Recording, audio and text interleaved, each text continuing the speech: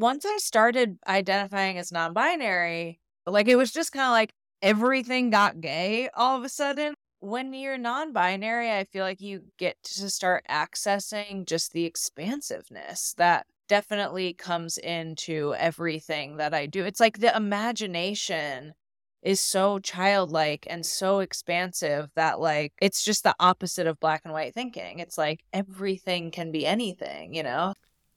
You're listening to Seamside, the podcast where we explore the inner work of textiles. I'm your host, Zach Foster, and today we sit down with Marlee Grace. You may have noticed that I don't have any commercials on this podcast, and that's all thanks to the good folks over at the QUILT Nook. Well, I guess that was kind of a little commercial, wasn't it? But other than that, listen, Quilty Nook are some of the friendliest, most inquisitive, and feral group of quilters I know. Their membership support helps make projects like this podcast possible, and for that I am truly, truly thankful. If you're looking for community and inspiration, I'd encourage you to check out the Nook and come be our guest for a few days. You can find out more about the Nook in the link in the show notes below. I hope to see you there. Now, y'all know your reviews are kind of like love letters, right? Take a listen to this one from AKJB, who said, I just listened to your podcast for the first time and was motivated to start my very first quilt with oh so many small puffy squares. Thank you for your conversations, which feel like I'm tagging along with an old friend.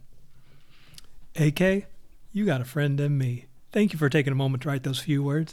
And hey, if anybody listening to this right now wants to write me a love letter of their very own, I would be a willing recipient. Thank you so much for your reviews. Marlee Grace has a way of capturing human experience into words that, for me at least, makes them feel lived, even if they're not my own lived experience. Writer, dancer, quilter, Marlee does it all. And they now live in rural Michigan, where they're busy making an old house a home. And we connect one afternoon while Marlee was at a friend's house in Detroit. And together, we talk about feeling like an outsider in the quilt world, the importance of stewarding family traditions. And we wrap up this conversation with an expansive and life-affirming glimpse into gender queerness. I hope you enjoy this conversation with my good friend, Marlee Grace. Hey, Marlee, thank you so much for joining me this morning. Thank you so much for having me, Zach. I feel like this is like, is it cheesy to be like, it's a dream come true? But I'm so excited. There is nothing better than when you're a fan of someone and they want to have you on their podcast. I'm like, it's such a self-esteem boost and win for me. I'm such a fan of you and this podcast. Well, that's very kind. I mean, you and we connected, pre-pandemic. And so ever since then, I'm like, oh, how can I reconnect with Marlee? And so this provided the perfect excuse. So thank you for falling into my quilty trap. Yes. I'm happy to be in it. Yeah. So Marlee, I got a lot of things I want to ask you about, but let's start with, where are you right now? I'm currently in Detroit, Michigan, which is a place I don't live full time, but is a place I spend a lot of time in. I just recently purchased a home in Cedar, Michigan on the Leelanau Peninsula in the north. And I want to paint the picture that I'm like in my sweatsuit. Like I'm post workout. I'm like a little sweaty. Which is great to do actually right before a talking thing, because I'm like really in my physical body right now, which is not always the easiest as a person. So I feel very in my body. I'm in Detroit. I'm in my sweatsuit. I'm in the podcast room. That's the picture. So you're wearing your sweatpants. I'm wearing my soft pants. Let's get started. I've been doing taxes all day too. Let's just paint that picture for people. And so anything that we can talk about that's not taxes and like creative and artsy would be a gift to me. So that's a gift to me. As someone who has talked about my tax journey on many other podcasts, I have no need to publicly talk about my taxes yet again. So let's not talk about taxes. I love that. People can hear that somewhere else. Yes, they can. Marlee, what does your day look like? All of my days look different. And they're each sort of their own little container. Like right now, Mondays are my newsletter days. I write a newsletter that's literally called Monday Monday. So, and on Mondays I write my newsletter. So Mondays are big writing days. Tuesdays and Thursdays, my work is usually around my co-working days, flexible office. I work out 3 days a week at 1 p.m. with Stella, my hot, awesome, cool personal trainer. I usually teach on the weekends. So usually on Saturdays or Sundays, I either am teaching a quilt something human or one of my many classes on creative practice. And then a lot of my like in between times are like in the morning, I always wake up and I feed June, my dog, and I make my coffee and I start the fire in my wood stove. And then we walk. I do a lot of walking with June in the woods. And the other thing that's been filling my time is just house projects. Like I painted my kitchen, I painted the tile behind my wood stove. I just like rearranged the house. So yeah, I've been doing a lot of house projects, and that's sort of what most of my days are, all sort of like some sort of arrangement of those things. And then usually some sort of sewing or knitting or writing and dancing. Those are sort of my like fine art practices that I do and don't make money in depending on the season and my own desires. But those are the other things that sort of sprinkle in the day. Is this the first time that you've had your own home and lived on your own? I have lived by myself before. For a couple of years, I lived in Point Reyes Station, which is a little town on the ocean north of San Francisco. And I rented my own little cabin in a eucalyptus grove. And that was very, very special. But this is the first time I've owned a home. And definitely the biggest space I've ever lived in by myself. Yeah, I've been enjoying following your painting projects and your different Yes. reno projects that you have. Oh. There's something nice. There's something to be said about making a space your own that you just can't do when you're renting, you know? Yeah. So if you had to divide your week into a pie, how big is the quilty sewy slice of that pie? It's really small right now. Yeah, I was having like a short imposter syndrome moment before we hopped on. I fall into like a sort of interesting place probably in the quilt world or the quilt. I don't really feel like a part of a quilt community in a lot of ways.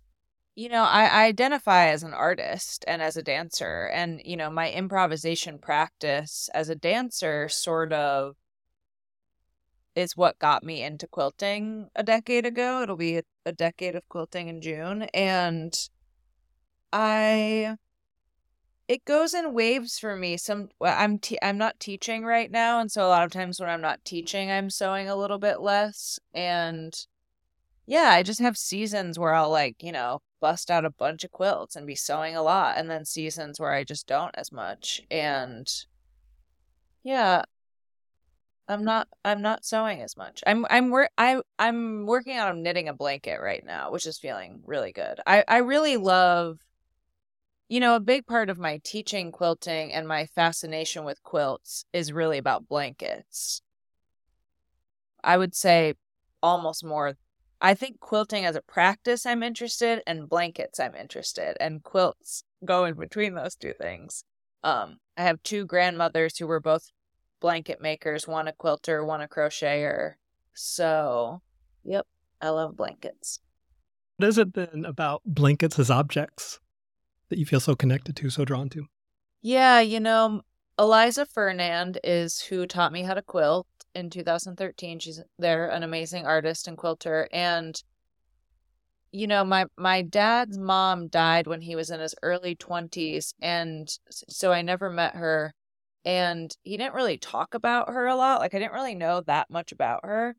And when I learned to quilt and showed him the first quilt I ever made, it was like something lit up inside of him, and he had all of these quilts that she had made and like a lot of different clothing and items that she had knit, and it just opened up a way for him to like talk about her and tell stories about her, and was just, I mean, to touch and hold a blanket that this person had made that I never got to meet.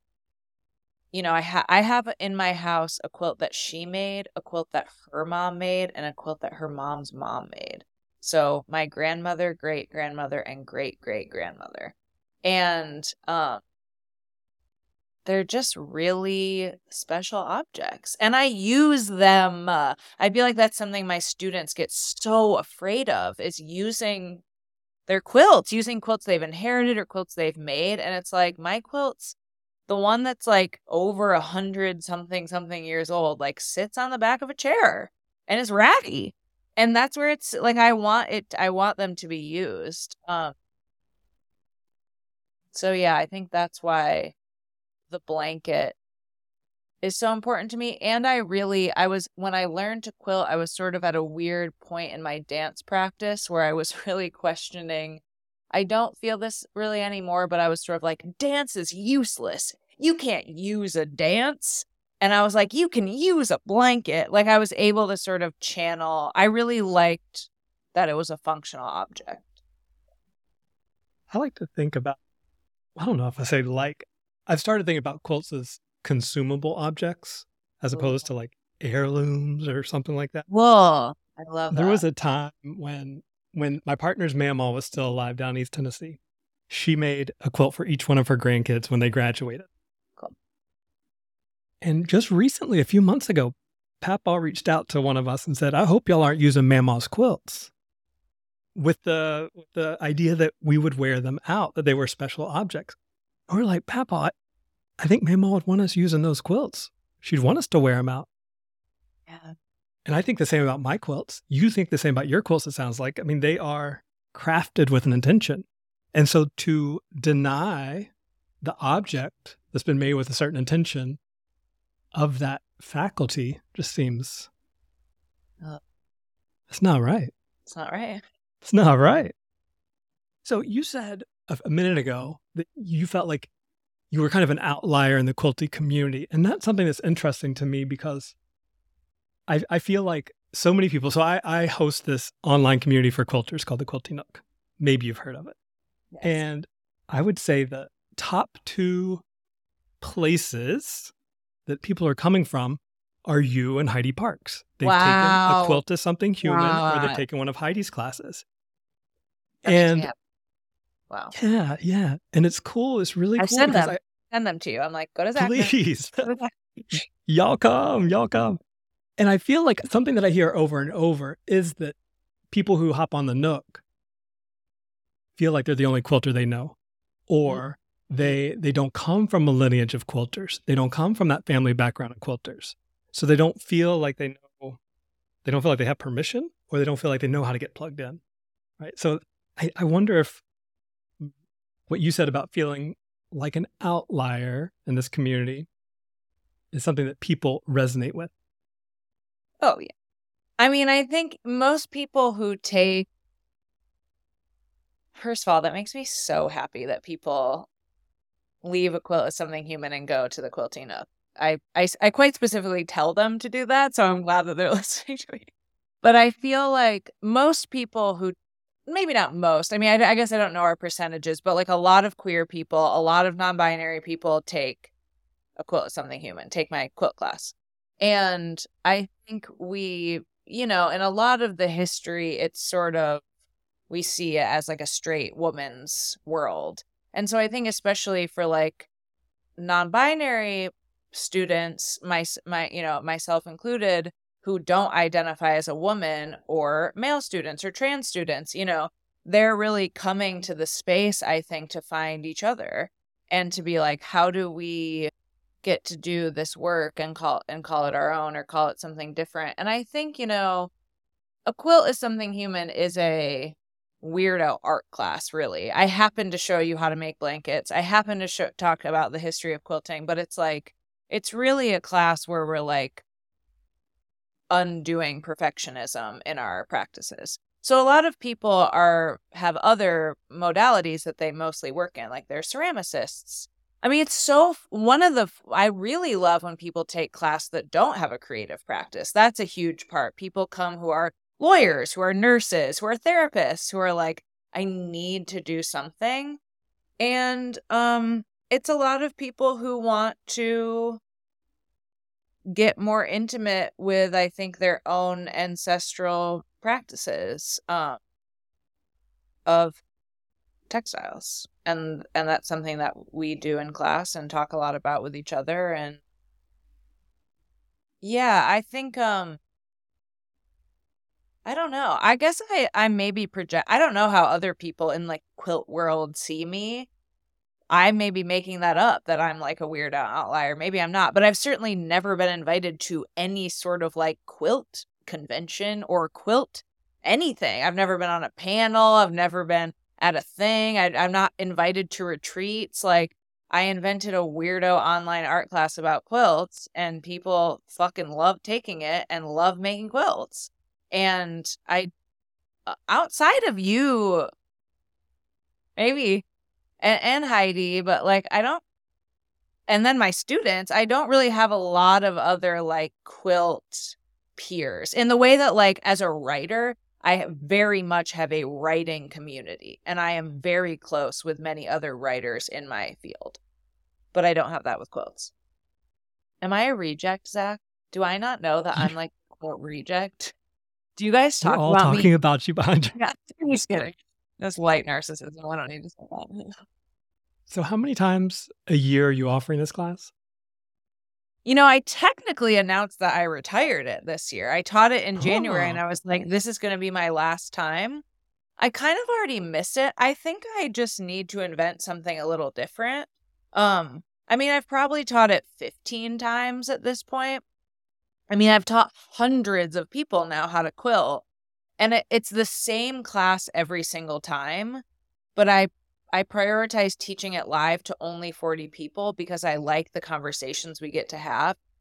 And so it generally sells out. And I don't know what's next for my teaching and my quilt practice, but it just felt like I didn't want to teach the kind of like 101 4-week class anymore. But I'm trying to like listen to God and see what's next, but I don't totally have the answer. Yeah. So what would you say is currently your most meaningful project? I'm working on a new book that I can sort of lightly talk about. I mean, it's not as much like it's a secret as much as it's really I think really what I'm working on is writing about my attention and my creative practice and where my creative attention goes and how it gets sidetracked and how I get distracted and how I really commit to my practice. And I think that feels really meaningful. And yeah, I've sort of been chipping away at it for like 2 years and have sort of been in a few.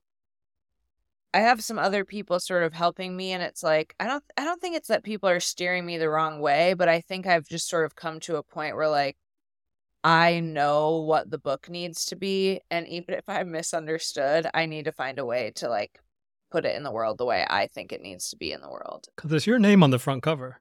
It is my name on the front cover. It's true. That's a beautiful. So how do you? Okay. So asking for a friend, myself. Yes. How do you decide which projects are going to be the recipient of your attention? Because I get the sense that you got a lot of pots on the stove. There's a lot of beautiful things that you could do with your time and your energy. So what's your calculus for saying this but not that? Yeah. I love that. I mean, I think that it's always changing, and it has to do with a lot of different things. It's like, you know, for instance, it's why I really love having a weekly container of the newsletter. I imagine there's things in the Quilty Nook that are like consistent, or like your podcast practice, or like containers that are just like every Monday I write. So it's sort of like my week is framed in that I'm asking myself, what will I want to write about on Monday? What will I want to share about on Monday? And so that is really helpful. My practice of morning pages of journaling is often what gives me this answer. It's when I write about something so many times, I'm like, probably should teach an online class about that.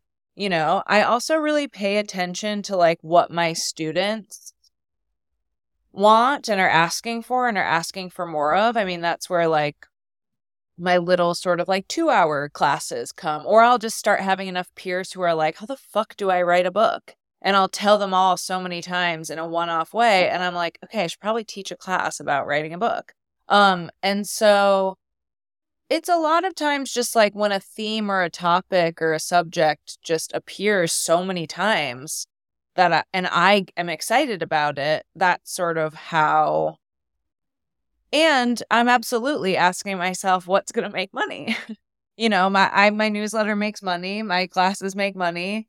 I often talk about how quilting, the practice of quilting itself, I do not have a commerce exchange for. I do not sell physical quilts, which feels important to me to sort of protect that practice as like unhooked from capitalism. I'm absolutely happy to make money teaching people how to quilt, but quilting, I like that it's separate, but that means sometimes I don't engage in the practice as much. It's like, I like that my newsletter makes money. It's my job. It keeps me committed. There's accountability there.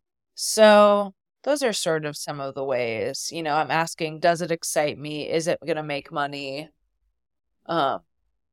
Sometimes things excite me a lot and don't make me a lot of money. And that's okay because they're exciting enough.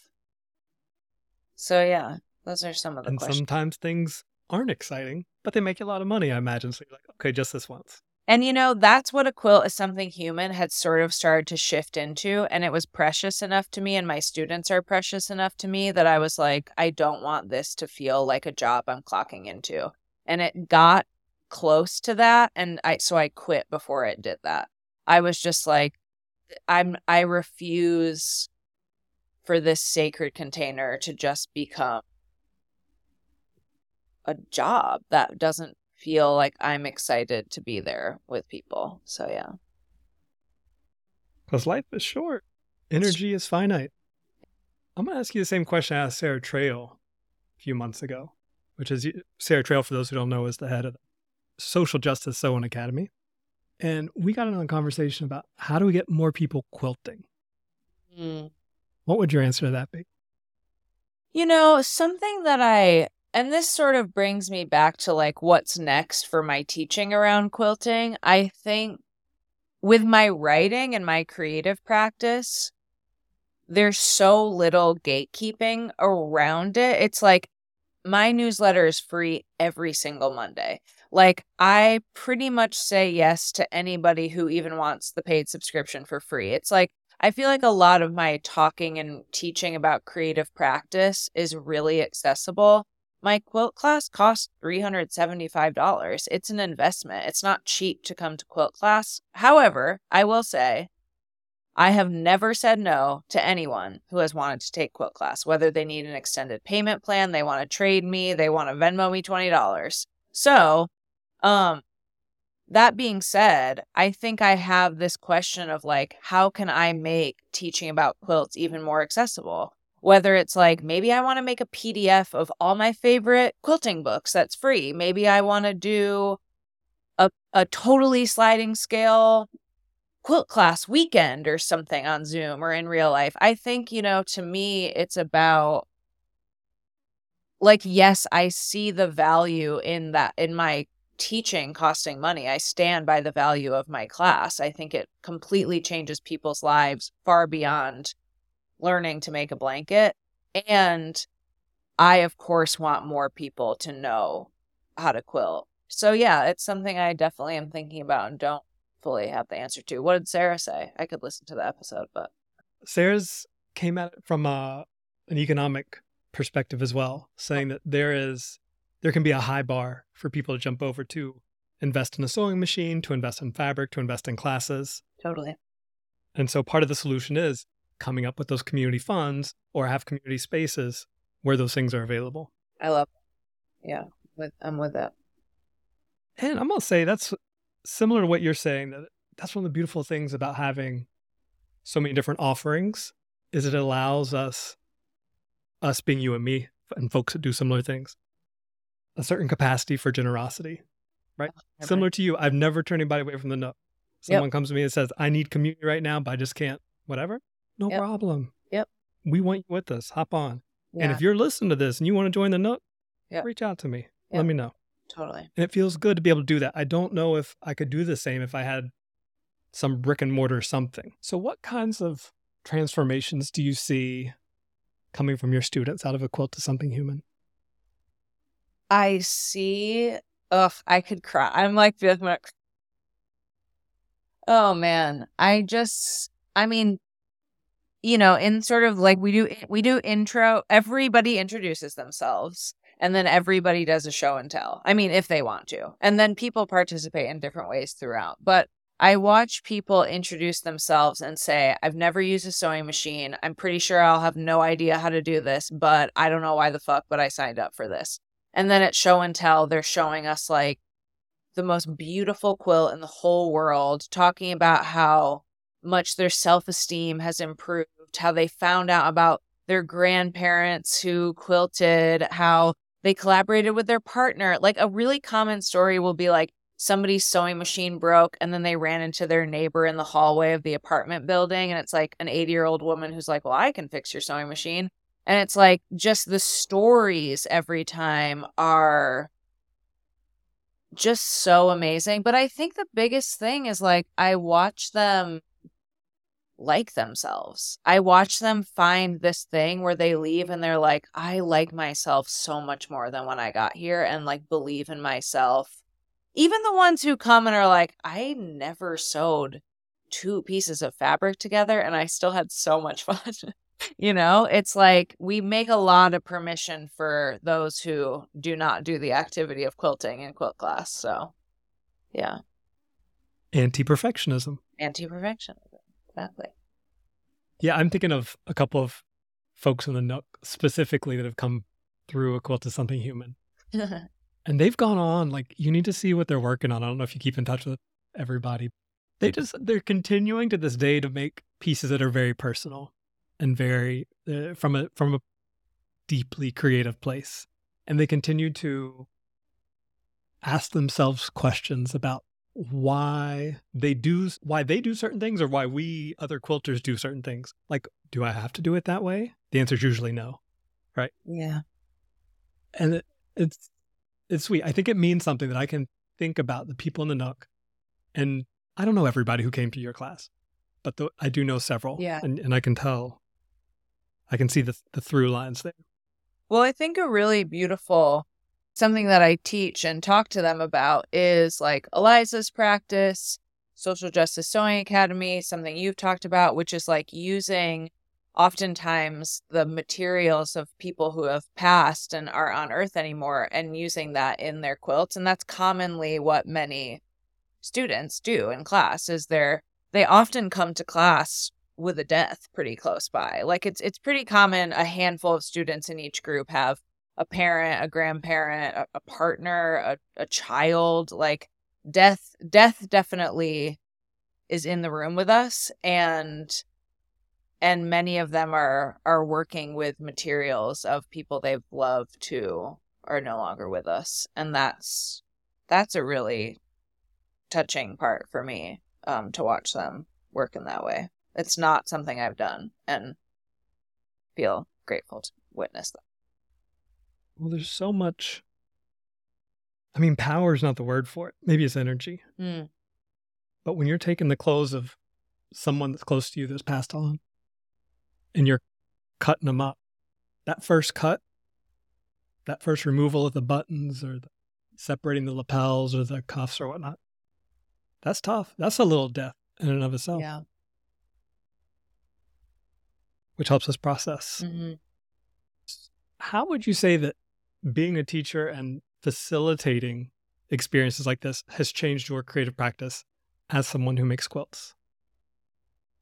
Well, I really want to shout out to Christy Johnson, who is just an amazing artist, a longtime friend of mine. Christy co-taught every single session of A Quilt is Something Human with me, and just brought so much cool, she like does a slideshow called Tips and Tricks, and it's just a lot of like snipping and ripping and like making lots of triangles at once, and just sort of these, kind of like faster ways to be working and improvising within some more structured shapes. And I just got better at quilting just because Christy was there, just tried a lot of new things. And it was really important to me and Christy to,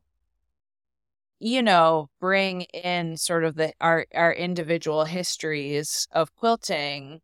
And she always teaches everyone about Harriet Powers, and I always teach people about old Swedish quilts. And, we just kind of bring our different chosen ancestors and blood ancestors into the fold. And I think, I just feel really grateful to Christy for everything she brought to that class. And similarly, I loved Christy teaches a class about self-drafting your clothes, and I would love to see the students go to Christy's class and then kind of use what they learned about patchwork and quilts and making clothes. So, and just my students are, it's crazy what they do and what they make. It sounds so cliche, like my students make me better, but it's like, they just make me better at quilting. They make me excited about quilting when I start to be like, so that's a big, big part of it.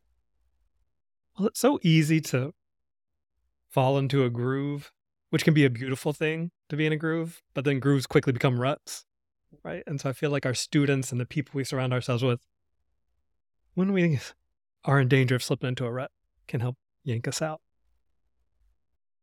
What would you like to see more of in the quilt world as a self-identified potential outlier? Would you like to see more of? My first thought was like, I want to see quilts, as much as I love the blankets, I want to see quilts showcased and on walls and on the backs of couches. And like, I don't know. I want to see more quilts. And I think I do want to see more people in touch with their own quilt history. Like, I think that brings me back to like wanting, I want to hear more about people's quilt histories. Like, I'm a huge Dr. Jess Bailey fan of public library quilts, and just such a generous offering of like, no matter who you are or where you're from, you can go to her Instagram and find someone in your ancestry's quilt practice, probably, just in that little space. It's like, I do want to see, and it feels like I can only name my own experience, but as a white teacher, it does feel really important to me to know about Swedish and German quilts and about the history of the place I'm in. And that's something that's really important in my class is, and then sharing that with each other and learning about each other's is really cool. Yeah, I don't think the world can have too many quilts. No. I think my bedroom can probably have too many quilts stacked up in the corner. Same. My house might have a cap at some point, but yeah. I had a chat with Jess Bailey several months back, and if folks haven't heard that was episode 5. And there's a story that I'll always remember her sharing, which is about the last indigenous queen of Hawaii. Yes. And how when she was under house imprisonment, taking her garment, cutting it up and putting it into a quilt. To get it, the full story, check out episode 5, but it's beautiful. And Jess is full of those kinds of stories. That was the first episode of yours I listened to. Yes. Good choice. Thank you. Thinking about personal quilt history, what do you have on your bed right now? On my bed, I actually have a Deucin quilt coverlet, which is very much not a handmade object. It is a small bedding brand object, but I do really love it.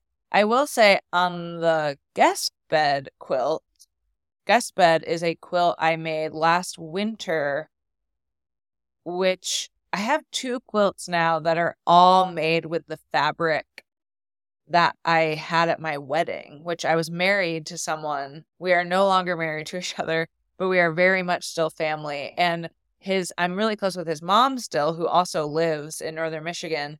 And we were hanging out last year, and we hang out a lot, but we were hanging out last year, and she was like, I pre-cut all these squares that were out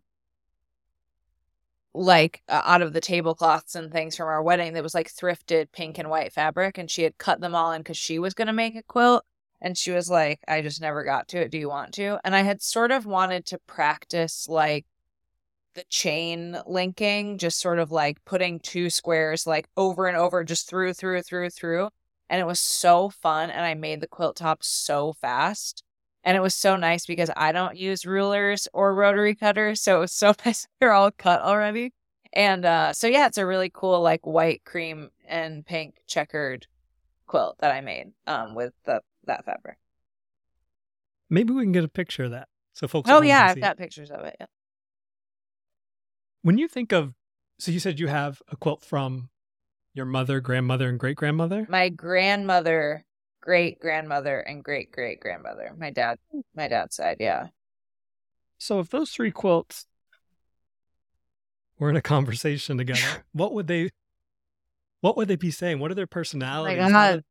What do they have in common? How are they different? They're blue. They're all blue, which is interesting because I've never really made a blue quilt. So maybe that's my next. And these women are all German. And I would say I don't know as much about the German history side of quilts as I do about the Swedish side. But yeah, they're all just kind of these different shades of blue. And they really, they truly feel like they were made to keep people warm because they were. So I think, yeah, but I don't really know. There's like still a pretty lost history. Like, I don't know if they taught each other, if that was passed down, if they were learning from aunts or other people in the family. I don't really know anything about kind of that part of it, but yeah. How do their stitches compare one to the other? They're all not like the stitching is not, whereas like my quilts, I feel like the stitching is a little more aesthetically sort of a part of what's happening. I generally use like 3 strands of embroidery floss, so the stitching is like a little more like abstract, interesting, weirdo art looking, and theirs is all pretty hidden. But one difference is like the piecing gets bigger and bigger. So like the one that's really old is like very intricate. I probably pieced by hand, like really, really, really intricate patchwork. Whereas like the one my grandmother made is like much simpler. So that's what definitely changes as they get. And then mine are like even simpler. So, yeah. So then what comes to mind first when you start thinking about what Marlee's quilt in this series might add to the conversation? I know. It's funny. I feel like I've never thought about like adding to those quilts as like a collection of 4 or something, which this is really cool to start thinking about. I'm glad you're asking, but I have a bunch of like blues and fabric sort of set aside that clearly looks like it sort of all wants to be made into something. So yeah, mine is just, I just don't work with patterns. These are all patterns, and like the blocks are all the same. They're different. Some of them are different color, different fabrics, but the pattern is the same in each block. So I think mine is really about like no cohesive blocks, maybe is what's next. Or maybe I will make one with cohesive blocks. Maybe that'll be a crazy little experiment. Or maybe it just has one here, one there, or a twist on one of those traditional blocks. It'll have a twist no matter what. So that's what I It can't help. You're not using rulers. I can't help but no, you're not. I think about you and quote you often when I say no rules, no rulers. I Did I think, get it right? You got it right. I think most people do. I'm happy to have, I think I coined it. I've never heard anybody else say it. So, I love no rules, no rulers. No gods, no masters, no rules, no rulers, So you've been quilting for 10 years?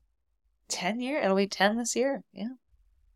So when you think about your first quilt or two, yeah, and you stack them side by side with the last couple quilts that you've made, what's the trajectory you see there?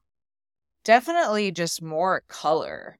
I mean, that's like really my whole life is like when I had a shop and learned to quilt, I was wearing just beige constantly. I was just, I was wearing a lot of like beige linen dresses, which first of all, I don't wear dresses anymore.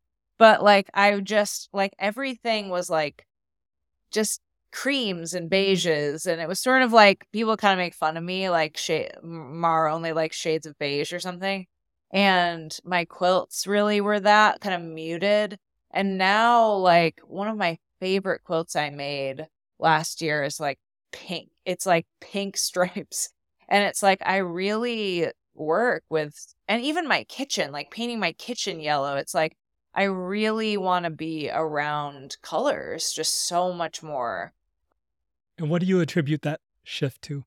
I mean, while I was just saying that, it sounds kind of dark, but I was like, my mental health just went and just tanked. And I was like, I'm going to need dopamine somewhere. So I'm going to get it from whatever, what I'm dressing. I mean, it's true. It's like, I think, I don't know much about this world, but you hear about like dopamine dressing, where it's like you dress in a way that like gives you a dopamine hit. Or like, I mean, when I open my bedroom window and see a bright yellow kitchen, I'm immediately like, yes, like it really works. When I see the pink quilt on the back of my couch, like it really brings me joy. So I think like, and especially with COVID, I think that's when I really, really embraced color. Was like, there's just, the world got so sad that I was just like, I need joy and I need to have it sparked by the materials that I'm, working with.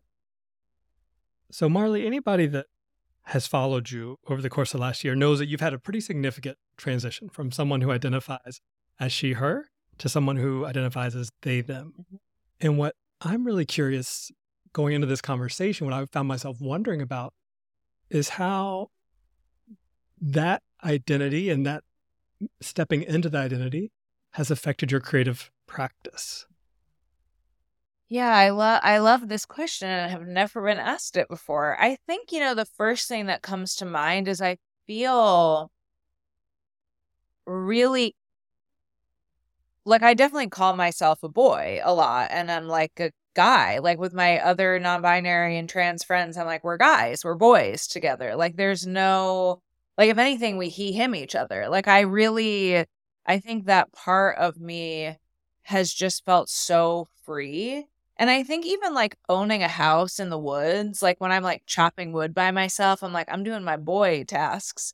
And it's like, obviously women can also live alone and chop wood. But it's like, for me, it's sort of like, I think accessing that part of myself feels important. And it's so tied to the kid part of me.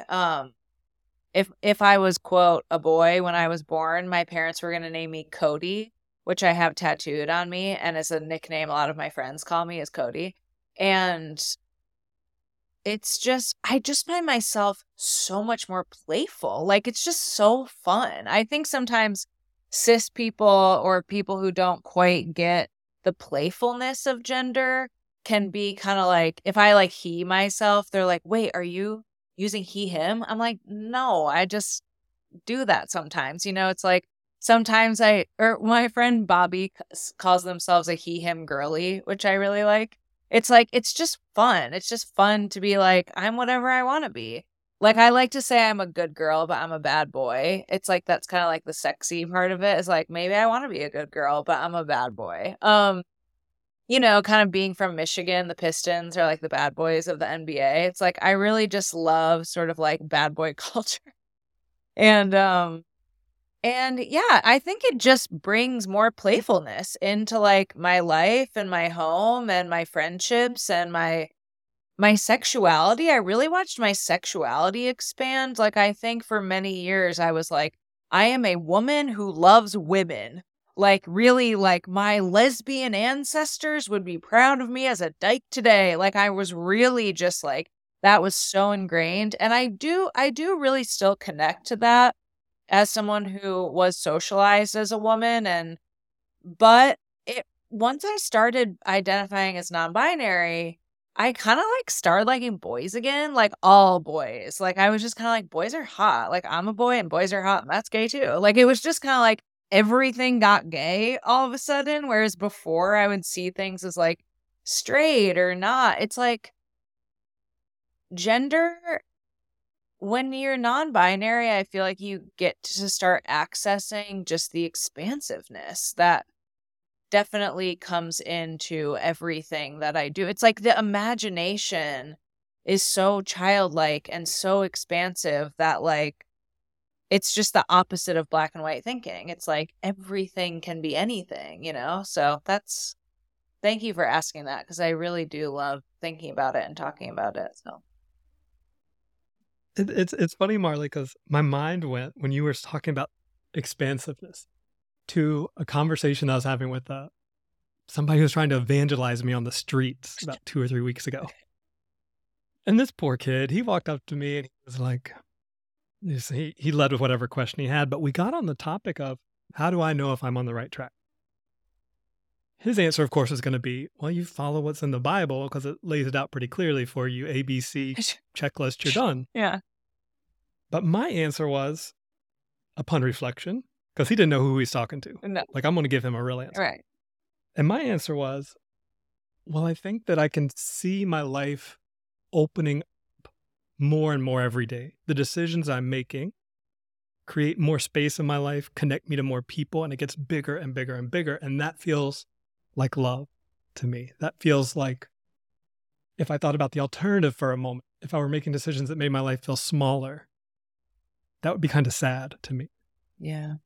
And so I like thinking about ways we can make our time on this planet bigger. And if it means playing around with words and identities and our understanding of binaries, if it means playing around more color and painting our kitchens yellow, then let's do it. Yeah. Let's do it.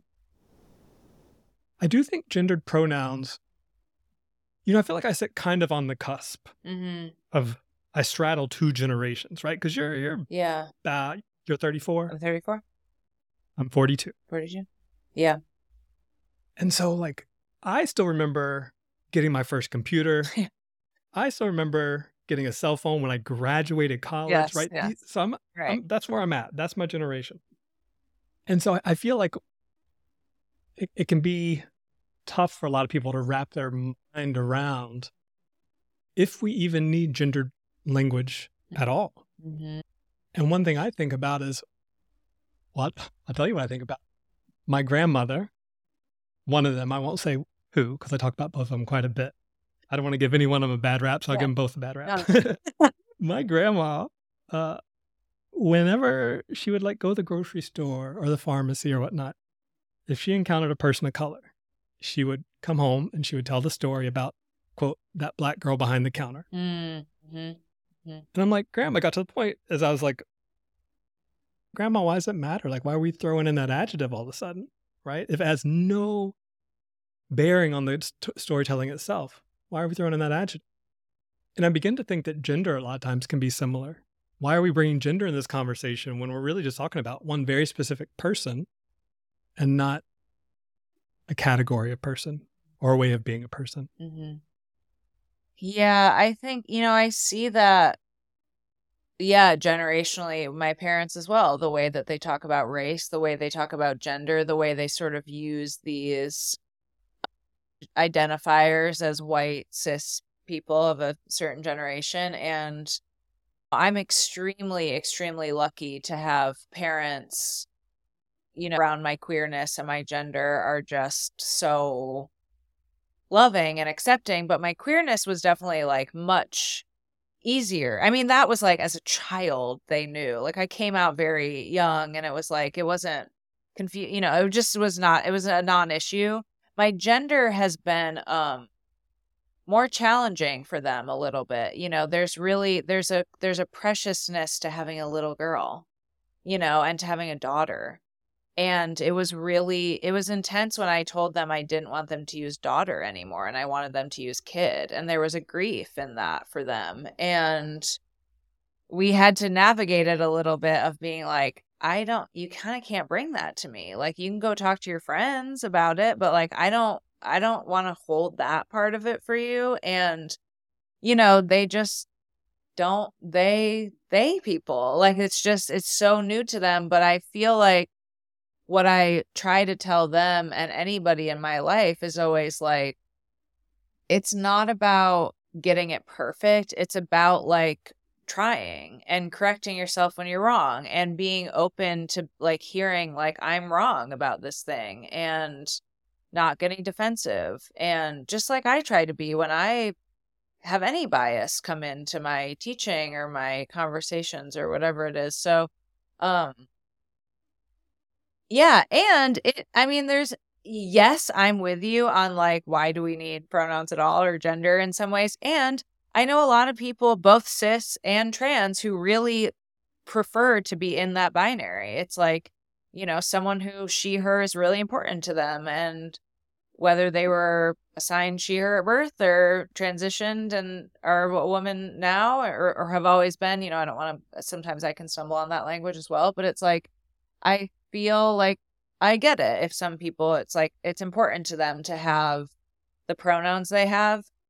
One thing I want to say, if anyone out there is like, am I a they, them? The thing that helped me so much. Well, first, what I did was, you know, I had changed my pronouns to she/they. Well, everybody kept sheing me, my students and everybody else. And I remember, and I was like, it started sucking more and more. And I remember like when I would get called ladies, when I'd walk into like a restaurant or someone would she me, it would start to be so painful. And I remember telling my friend Jade, who has kind of like a similar gender and style as me, or I should say I have a similar style as them. I feel like I really take on their style. But they were like, Mar, people who like their pronouns being she, her don't hurt when people use them. Like, I was kind of like, oh, those aren't my pronouns anymore. It was sort of like, that was what showed me that I was non-binary, was like, when people would she me or her me, I like wouldn't know who they were talking about. I was like, who could they possibly be speaking about? And now I'm really going off about gender. I really had to unlearn that just because I looked like what the world thinks of as a girl does not mean I look like a girl. Like, I look like a non-binary person. Like, non-binary does not equal androgynous. It's like, just because someone, quote, looks androgynous doesn't mean their pronouns are they, them. And just because someone looks, quote, looks like, it's like, I don't look like the gender I'm assigned at birth. Like, this, I look like a boy. When I look in the mirror, I'm like, that's a boy with a ponytail. You know, it's like, so I think there's just so much in there that can feel really unseen by the world. Like, as much as I say that, I also know that if I keep looking like this, I will be said, hello, ladies, every time I go into a restaurant till I die, probably. And that's unfortunate.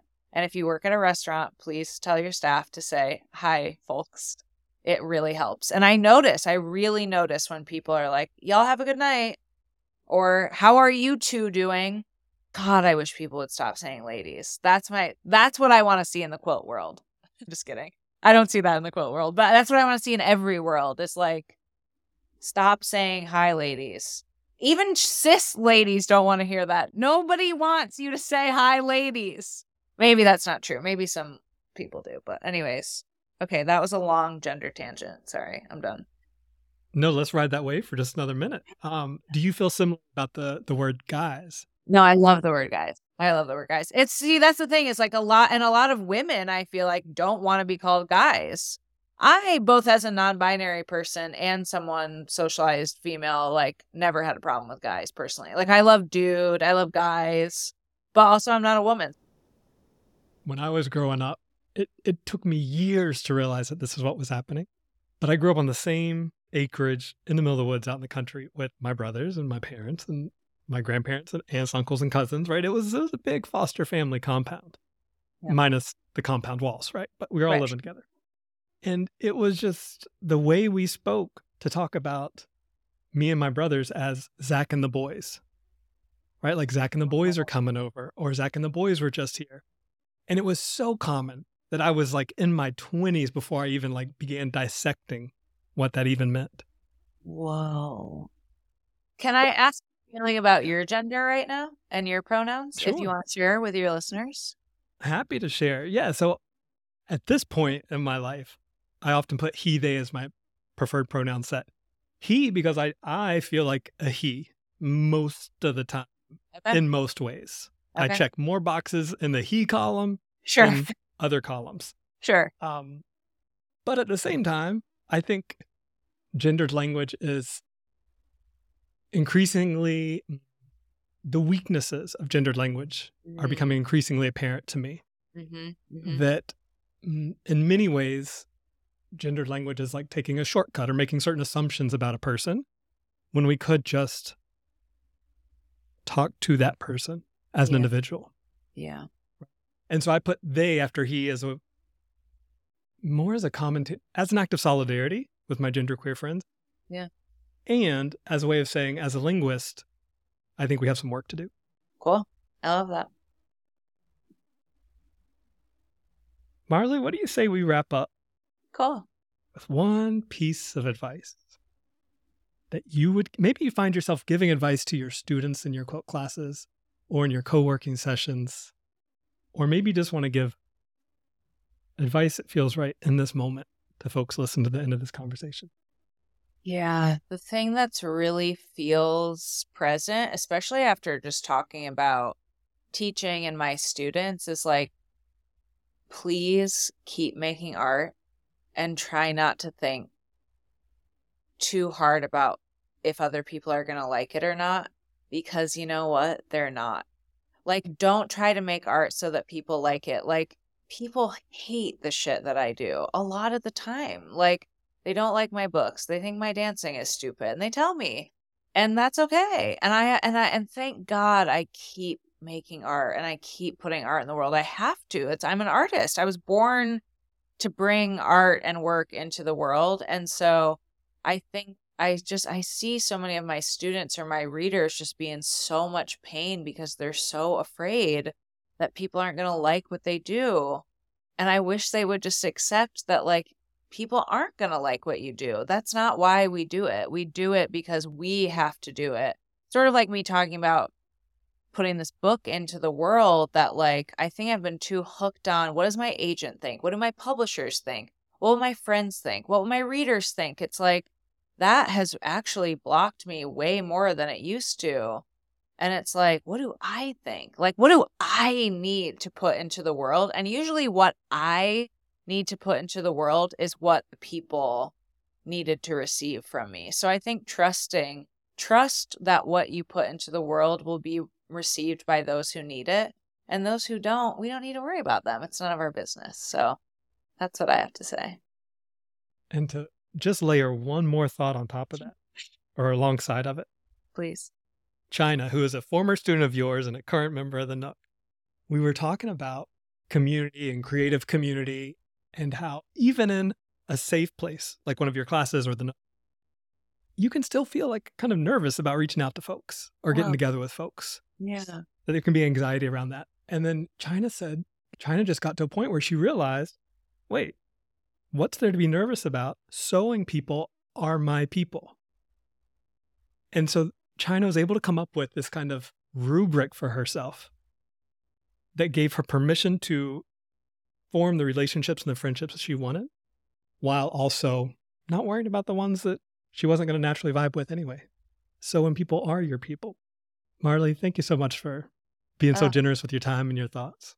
Zach, thank you so much for having me. This was so nice. I just love being on people's podcasts because it's so generous to me. It like gets me to think so much about my own practice and my values and just what I'm excited about. So thank you for having me. You know what I want to see one of the next times we talk? Quilt number 4. I know. In the matrilineal tradition. I know. I agree. Quilt number 4. I'm fully with you.